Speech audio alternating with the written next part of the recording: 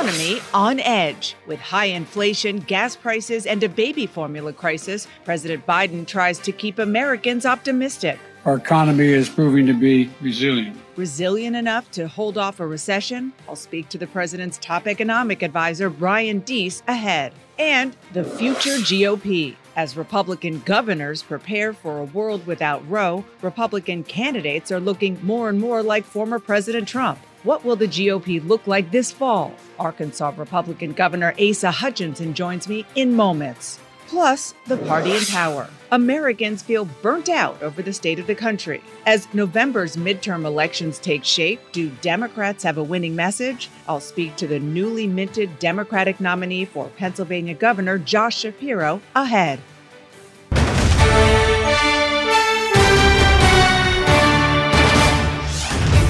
Good morning, I'm Dana Bash in Washington, where the State of our Union is feeling anxious. President Biden is in Japan on his first trip to Asia since taking office. But as he tries to focus on his international agenda, problems are piling up back home. The first planes from Operation Fly Formula arrived today as the administration scrambles to get baby formula back onto U.S. shelves. But the White House still has not offered a time frame for when families would begin to see the effects of these measures. Anyone watching their 401k Friday might have regretted looking as the markets continue their longest sell-off in decades, dipping briefly into bear market territory and increasing concerns for some that the U.S. could be heading toward a recession. Americans are already dealing with inflation and soaring gas prices. And if that's not enough, COVID-19 cases are rising again across the country. And President Biden said this morning, everyone should be concerned about monkeypox. And it's not a climate that makes governing very easy, especially 5 months away from the midterm elections. Here with me to discuss all of this is the president's top economic advisor, the director of the National Economic Council, Deese. Thank you so much for coming in this morning. Let's start with the S&P 500 dipping into bear market territory on Friday. It did rebound slightly. The Dow just experienced its longest losing streak in nearly a century. So yes or no? Is the U.S. falling into a recession? Well, there are always risks, but here's where I think we are. Our economy is in a transition from what has been the strongest recovery in modern American history to what can be a period of more stable and resilient growth that works better for families. There's no doubt we face serious global challenges right now, inflation first and foremost among them, and it's hitting families hard. But there's also no doubt that the United States is in a better position than any other major country around the world to address inflation without giving up all the economic gains that we've had. And that's because of the strength of our recovery. We have the strongest job market. We have businesses investing. We have Americans actually increasing their savings and paying down their debt. So given all of that, are you confident that the U.S. can avoid a recession? In this transition, the United States is in a better place than any other country because of those strengths. If you think about where we have come from, we have navigated through Delta and Omicron. We've navigated through the gyrations coming from Putin's war in Ukraine. And still, the American consumer, the American business has been resilient through this period. And so if we keep our focus on bringing inflation down in a way that actually helps families. But you're not saying no. Look, there are always risks, but we feel very good about where the United States is, particularly when you look on the global landscape. Okay, let's talk about inflation. It is still near the highest levels in 4 decades. I want to play what President Biden said about this issue almost a year ago compared to what he's saying now. By the way, talk of inflation. The overwhelming consensus is going to pop up a little bit and then go back down. I want every American to know that I'm taking inflation very seriously, and it's my top domestic priority. Brian, how did the administration get that so wrong? Look, a lot of things have changed over the course of the last year, and we've dealt with a lot of unexpected challenges. As I mentioned, the Delta wave of COVID, Omicron on top of that, and more recently, Putin's invasion of Ukraine, which has sent gyrations through global energy markets. What's most important for the American people to understand right now is they have a president who is making clear, as you just played, that inflation is his top economic priority. And that means a couple of things. First, we need to give the Fed the space and the independence to do its job, which is to get inflation under control. Second, we need to lower costs for families, make things more affordable for them during this economic transition. And third, we need to reduce the federal deficit. If we reduce the federal deficit, we'll help to reduce price pressures in the economy. We've made a lot of progress on that because of the president's policies, but we can do more. Well, let me ask you about two specific things that would get to the second point you made about lowering cost for consumers. Number one, the federal gas tax. Would you implement a federal gas tax holiday, yes or no? Well, we're looking at every option. That's something that Congress would need to take up. When it comes well, the president would have to, or not would have to, but if the administration wants it, he could announce that that's something he wants. Look, we're working with congressional leaders on a range of different options, and the president is open to anything that could constructively move to help bring some relief at the pump. He has already taken historic action, to be clear. We're releasing 1 million barrels a day from the Strategic Petroleum Reserve. Countries around the world are doing the same because the president has led. That has helped to blunt the impact of oil prices. So the gas tax holiday is very much on the table. Look, we're looking at any option that could constructively move us forward. Let me ask you about another option, rolling back Trump's tariffs on China. Well, that's another thing that we're actively looking at, but that goes to a broader question of how we can make trade internationally work for American families and American consumers. The president's in Asia right now, as you mentioned, and tomorrow we'll be launching something called the Indo-Pacific Economic Framework. This is designed to actually focus on those economic issues that would matter most for American families. Let me give you a really concrete example. Supply chains. This framework will help us build more resilient early warnings for supply chains. One of the reasons why prices have gone up so much is we've seen these supply chain disruptions that then mean that Americans have to pay more at the store or online. We can solve those types of issues. That's what the president will be talking about tomorrow. Let's talk about baby formula. Speaking of supply chain, 45% of baby formula products nationwide were out of stock at some point last week. At least 4 babies in South Carolina have been hospitalized because of complications due to this shortage. So when will baby formula be available to Americans in the way that they need? Well, because of the actions that we're taking right now, we're going to see more formula coming off factory lines and more formula in stores starting as early as this week. And when will we get to normalcy? Well, as you mentioned, there is a flight that left last night from Ramstein Air Force Base in Germany full of formula that will land in Indiana this morning. A specialty medical grade formula, the type that we most need in this market. Just in that plane flight alone, that will cover about 15% of the overall national volume that we need for that. More flights in train that will be coming in early this week, and we're going to keep ramping that up until we get there. It's going to take a little bit of time for the Abbott, the manufacturer, to bring its facility back online. What is that time, ballpark? Well, the CEO this morning in the Washington Post said that they would have that operation back running in about a month. But we're not going to wait that long. As I said, these planes that are landing right now are going to provide some incremental relief in the coming days. We're going to keep working on it over the course of weeks. I just have to ask, people watching this are probably wondering, as we all are, how do we get to the point where the United States of America has to airlift baby formula from another country in order to feed its children? Look, it's a reasonable question, and it's frustrating. I'm a parent, and we look and we say, nothing could be more important than the health and the safety of our babies. We have to take safety very seriously. And part of what happened here was that we had a manufacturer that wasn't following the rules and that was making formula that had the risk of making babies sick. So we have to take action on that front. But there's a bigger route to your question, which is how did we end up in a market where we have 3 companies that control 90% of the market? It goes back to this question of how we can bring more competition in our economy, have more providers of this formula so that no individual company has this much control over supply chains. And we're going to have to work on that. There's some big questions underneath that we're going to have to get under. Brian Deese, the director of the National Economic Council, thanks for coming in. Thank you. Appreciate it. And Democratic candidates are facing voters worried about what we were talking about, the economy. They're tired of COVID. What's their best argument? I'll ask a Democrat who just won his primary coming up. Plus, Oklahoma moves to ban nearly all abortions from the moment of fertilization. How many other states will do the same? Arkansas Republican Governor Asa Hutchinson joins me next.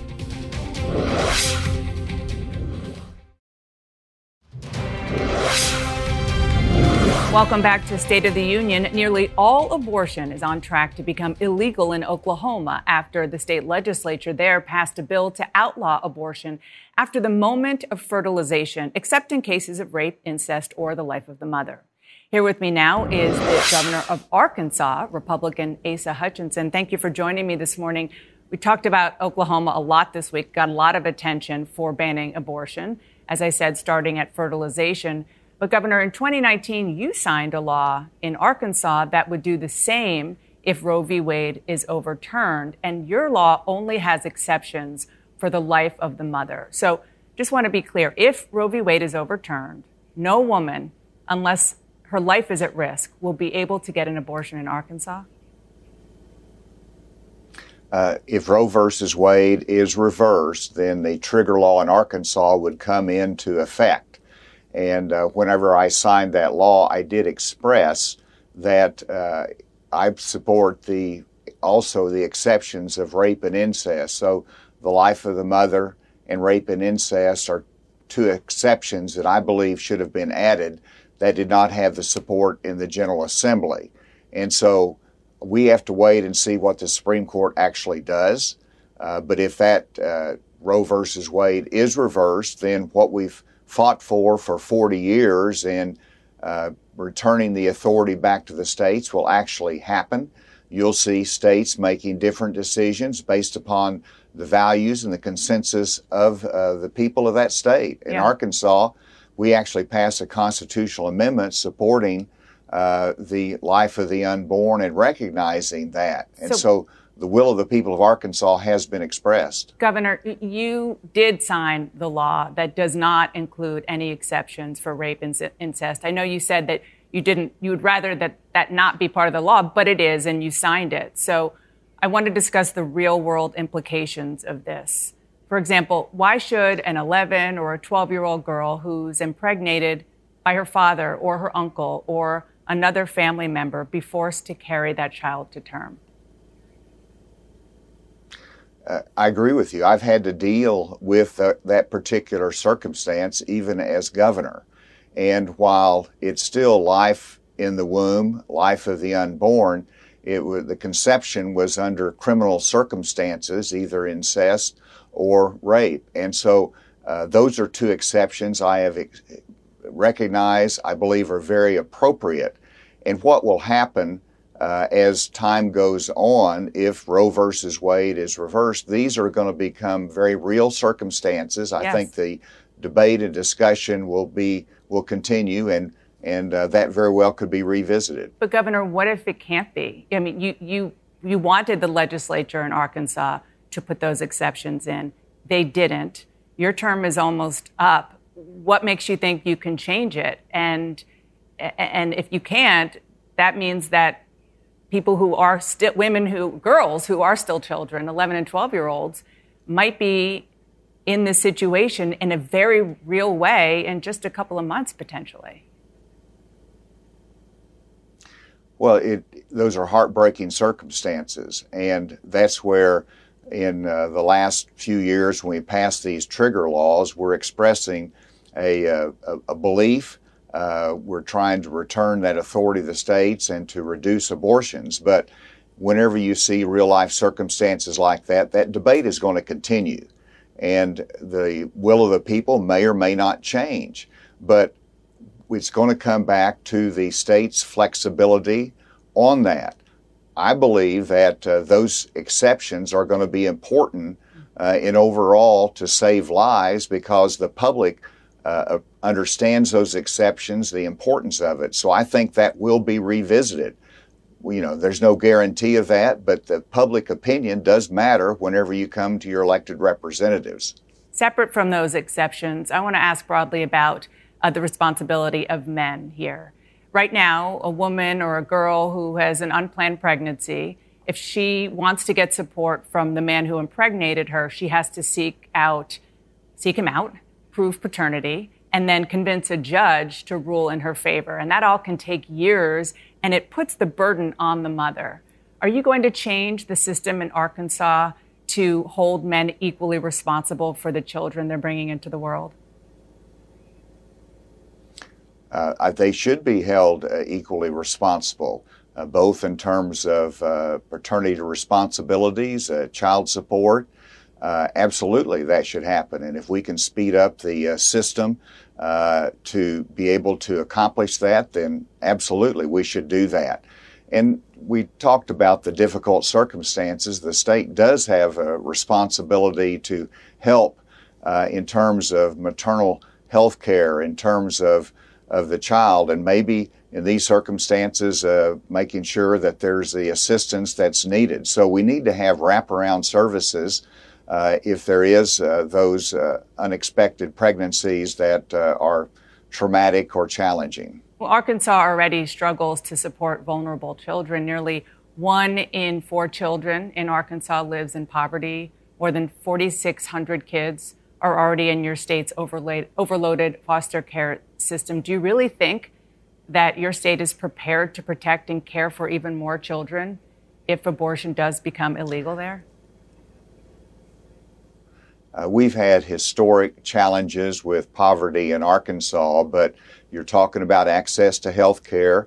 Under my leadership, we continued the Medicaid expansion, so we've improved health care access in our state.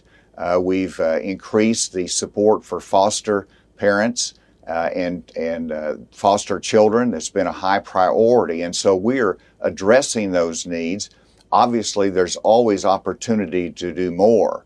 And we have to address this issue with compassion because of the difficult circumstances and the fact that you're dealing with the most vulnerable of our population. So absolutely, we need to continue to address the issues that you just spoke about and to make sure that we're providing good answers and support that's needed. Governor, let's talk about the state of the Republican Party. On Tuesday, Pennsylvania Republicans nominated Doug Mastriano for governor. He spearheaded efforts to overturn the 2020 election, was at the Capitol on the ground on January 6th. You're chairman of the National Governors Association. You're an outspoken critic of the GOP's election lies. Does the prospect of Mastriano becoming governor in Pennsylvania alarm you?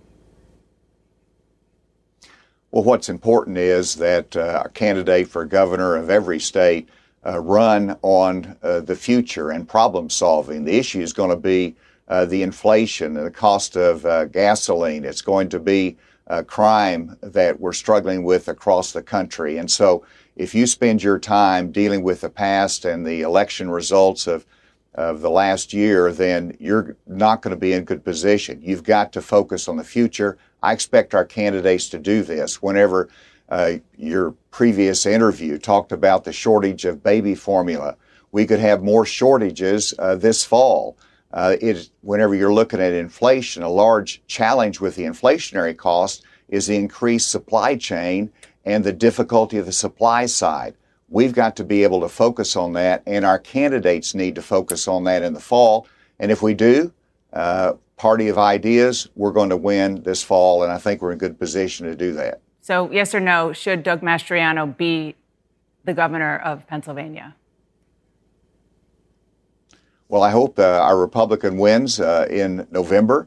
It's all going to be about the contrast. There's a lot of issues at stake here. And so let's see how the campaign progresses. Mm-hmm. And we talk about the future. We're going to win, and I hope he does. Governor Asa Hutchinson, I really appreciate you coming on this morning and talking about these very important issues. All right. Thank you. Good to be with you. And Pennsylvania's governor's race this November really could be critical to the presidential election in 2024. We're going to tell you why.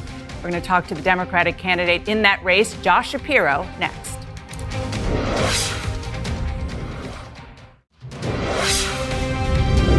Welcome back to State of the Union. The Commonwealth of Pennsylvania was key to President Biden's victory in 2020, so it's seen as a bellwether for Democrats in this fall's midterms.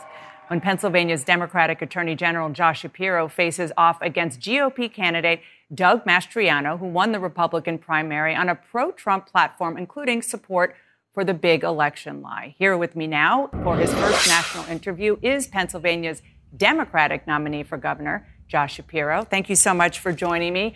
Let's start with the economy. Gas prices in Pennsylvania are at a record high. Inflation is through the roof. Parents across the country are struggling to find baby formula. Your party is in power. Do you think that President Biden and Democrats are doing enough to address these very real problems? Well, I think what's clear is that there are national and really global reasons for all the issues you cited, and maybe not created by Pennsylvania state government, but something as governor I'll address. That's why I've put forth a plan to try and help Pennsylvanians deal with rising costs. We put this forth a few months ago, making sure that we help seniors stay in their home by doubling what's known as the property tax rent rebate, giving them relief for household goods, getting rid of a whole bunch of nuisance taxes here in Pennsylvania, like the state cell phone tax, which takes over $300 million out of the pockets of Pennsylvanians, and giving every single driver a $250 immediate gas tax rebate to offset the pain at the pump. Now, I've called on the Pennsylvania legislature to do this right now. They don't have to wait for me to be governor. They can, and they frankly should provide relief to Pennsylvanians right now. They're hurting and they deserve it. And as governor, I'll deliver it. You're understandably talking about what you would do in Pennsylvania. Would it help you? And would you like President Biden to come campaign with you? Well, look, he's from Pennsylvania and I'll welcome him here, but I'm focused on running a race here in the Commonwealth of Pennsylvania, listening to the people of Washington County, not Washington, D.C. That's my focus, running a race that's focused on meeting the needs of the good people of Pennsylvania. You're making abortion access a central focus of your campaign. Earlier this month, the Democratic nominee for Senate, John Fetterman, told my colleague Casey Hunt he does not support putting any restrictions on abortion. Do you agree with that? Should there be no restrictions on abortion at all in Pennsylvania, including the third trimester of pregnancy? Here's the reality of what's going to happen in Pennsylvania. The next governor will get a bill on his desk to ban abortion, period. And it will be up to the next governor as to whether they will sign it or veto it. My opponent has said he will not only sign it, but he wants to criminalize doctors, jail doctors who perform abortions. I will veto that bill. And in vetoing it, I'll protect Pennsylvania law. And Dana, what Pennsylvania law says is that up to 23 weeks, a woman can make a decision to have an abortion. I continue to support that. And from week 24 on, if her life or health is at risk in consultation with her doctor, she can have an abortion. My job as governor will be to protect Pennsylvania law. That's what I support. You talked about your new opponent, Doug Mastriano. He led the charge on efforts to throw out Pennsylvania's 2020 election results. You are the Attorney General right now. Are there enough safeguards in place to ensure that the 2024 elections would be protected if you lose and Doug Mastriano is the one who becomes governor?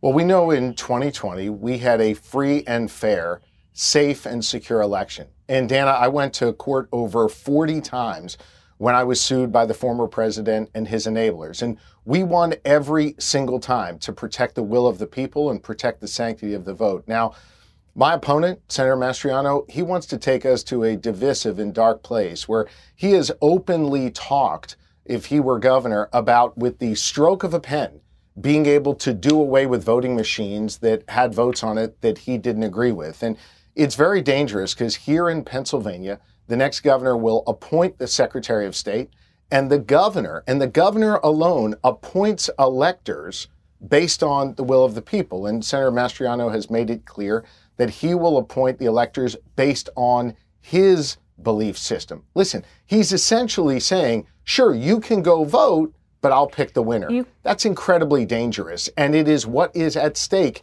in this governor's race. You clearly wanted to have the opportunity to say what you're saying and have Doug Mastriano as your opponent. In fact, your campaign ran an ad, seemed to be designed to boost Mastriano with Republican voters to ensure that you would face him in November. I want to play a clip. He's one of Donald Trump's strongest supporters. He wants to end vote by mail, and he led the fight to audit the 2020 election. If Mastriano wins, it's a win for what Donald Trump stands for. Is that what we want in Pennsylvania? A columnist for the Philadelphia Inquirer, Will Bunch, accused you of playing with fire. Is it irresponsible to boost somebody you've called the most extreme gubernatorial candidate in the country because you think you can beat him? Dan, it was clear several weeks ago from public polling and private polling that Doug Mastriano was going to win the Republican nomination. That was clear, and it was evident, obviously, on election night. He won in a landslide. What we did was start the general election campaign and demonstrate the clear contrast, the stark differences between he and I. He is extreme and he is dangerous. He would ban all abortion and jail doctors who perform it. He was there on January 6th, and when the police told him to stop at the barricades, he kept marching. He is someone who wants to overturn not just the last election, but has made clear that he would pick the winner of the next one. He wants to make it illegal to have same-sex marriage in Pennsylvania. He thinks climate change is fake. He is a danger. The contrast couldn't be clearer. We got a jump start on the general election, and we will continue to point out those clear differences. I've been focused on a future for Pennsylvania that grows our economy, that improves our schools, that makes sure we have safe community. He's been focused on relitigating the past. He is dangerous and he is divisive. Okay, Josh Shapiro, Democratic candidate for governor in the Commonwealth of Pennsylvania. Thank you so much for joining me this morning. Thank you, Dana. And on Tuesday, join us for another busy night of primary election coverage. All of the best CNN's reporting and analysis. That's going to start at 7 p.m. Eastern on Tuesday. And one race that we're going to be watching is Georgia's governor's race. It's pitting former Vice President Mike Pence against his boss. What's on the line? We're going to talk about it with the panel next.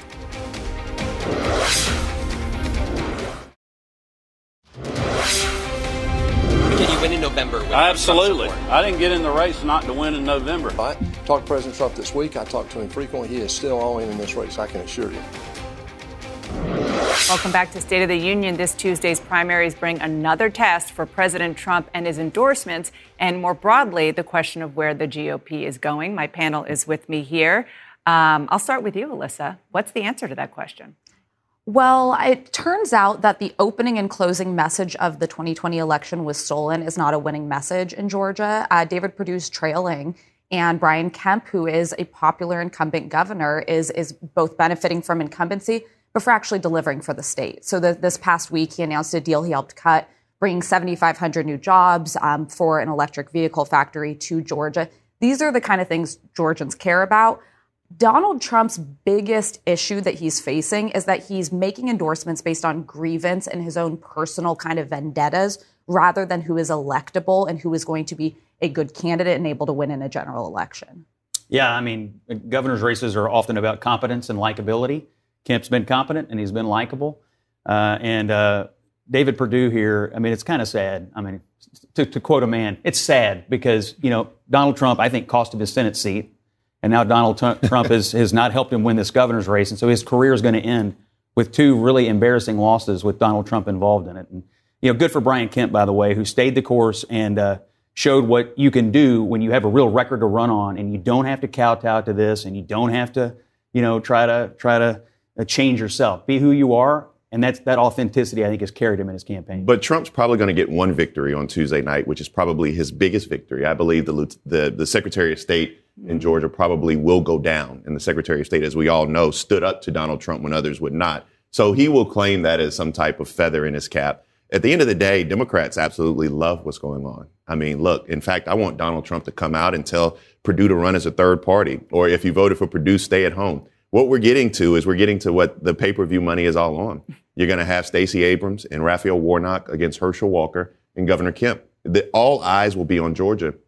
And for Democrats, what we realize, and this is so simple, Dana, all Democrats have to do is win every single state that Joe Biden won, and we have 52 seats. But Georgia being a priority. But it gets harder when inflation's on the rise, gas prices are on the rise. I was being facetious about the ease. Well, thank you for bringing that up. First of all, Jeff Nussbaum, welcome to the panel. I want to tell our viewers that you have a new book out, Undelivered, the Never Heard Speeches That Would Have Rewritten History. Yeah. And so because you're new, I'm going to start with the easiest question, which is the poll numbers that the president is facing. Oh, what a softball. That was such a...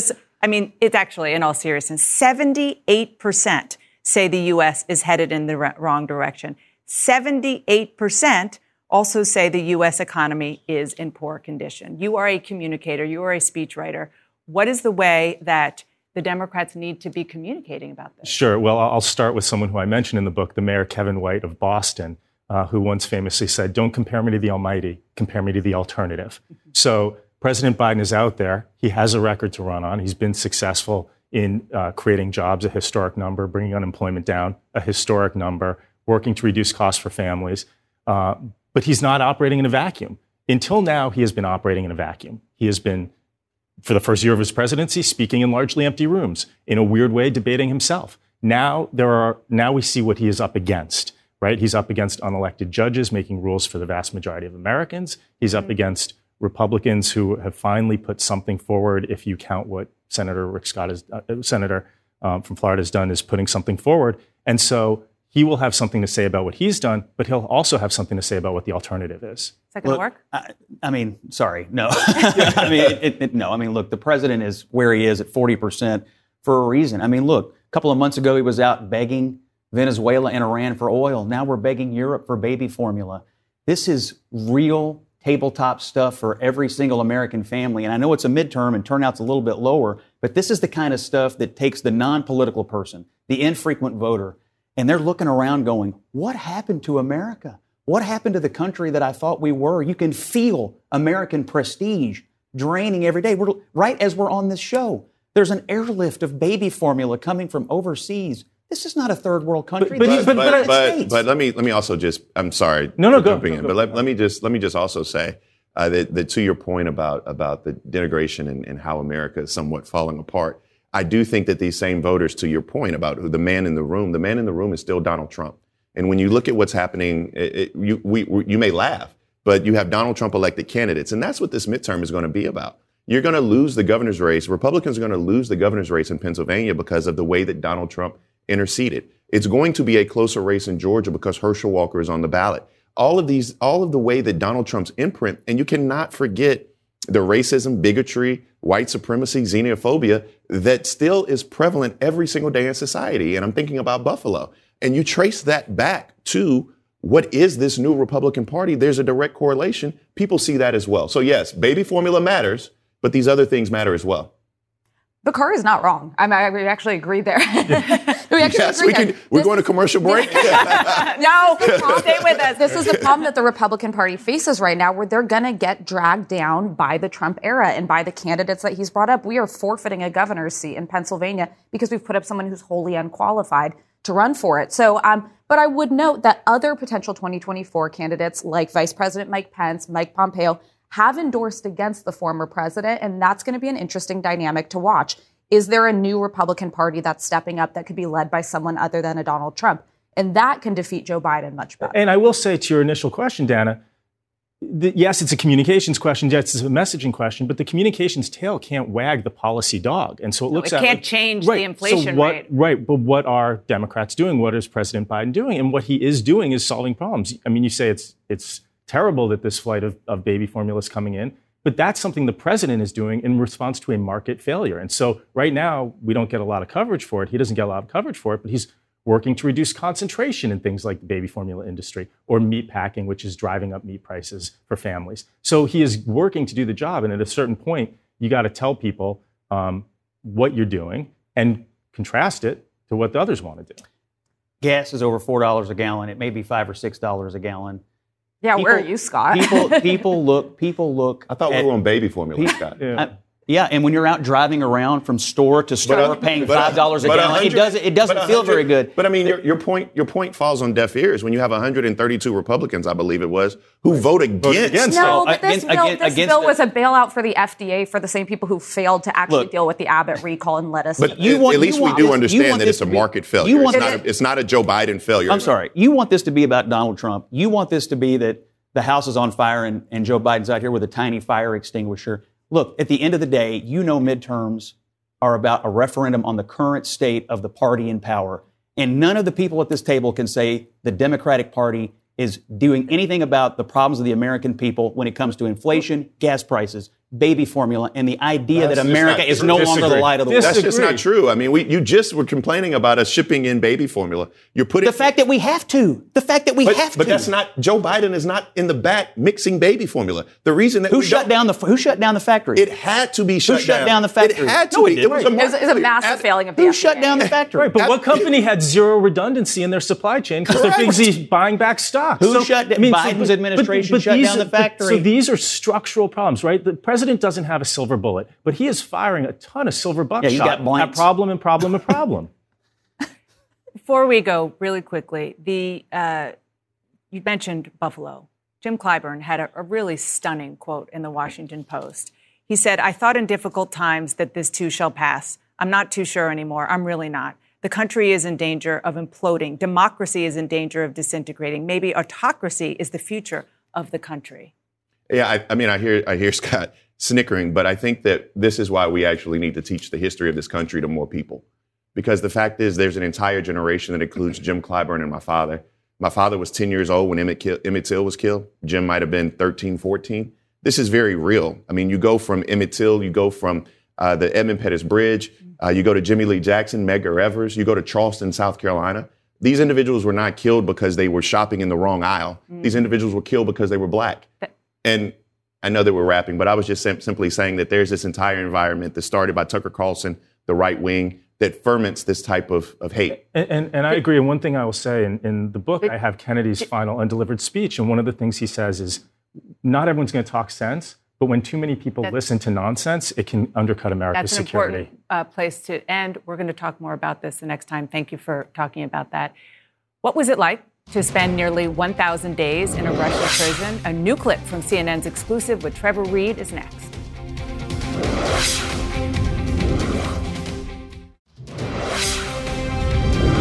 American Trevor Reed is settling back into life at home after spending 2 years imprisoned in Russia. My co-anchor Jake Tapper sat down with Reed and his family for an exclusive interview. It is controversial in some circles to do a prisoner swap. People who are not in favor of it say this is just going to incentivize other governments to take Americans hostage or prisoner under false charges so as to get their people out of American jails. You don't buy it. No. So I'm really glad that you asked me that. The thing that you have to understand is countries like North Korea, Russia now, obviously, China, Syria, Iran, Venezuela, countries like that are going to take Americans hostage no matter what. And even if they don't receive some type of exchange for those prisoners, they will do that anyway, just out of pure malice, just to show the United States that we took your citizens. And they're going to continue to do that as long as American citizens travel there. So that whole thing about, well, this is going to incentivize, foreign governments to take us hostage, those types of governments need no incentive to take Americans hostage. They're always going to do that. The difference, I think, between the United States and other countries is that, at least in this case and in a lot of other cases, the United States went out and made the ethical decision to exchange prisoners to get their innocent Americans out of that country, even while exchanging them for someone who is more high profile and valuable in the United States. So that's what sets the United States apart from these other countries, because, the Russians, the Chinese, Venezuelans, Iran, Syria, North Korea, none of them ever in their whole history have or ever would make an exchange for a prisoner who is just an average one of their citizens. They would never do that. And that's what sets the United States apart. Wow. Please do not miss Finally Home, the Trevor Reed interview. It's going to be on tonight at 8 p.m. Eastern. Thank you so much for spending your Sunday morning with us. Fareed Zakaria is next.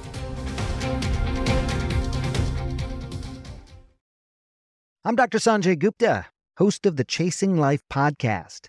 In honor of our 10th season, we want to hear from you. Leave us a message at 470-396-0832 and tell us how you chase life. It could be used on an upcoming episode.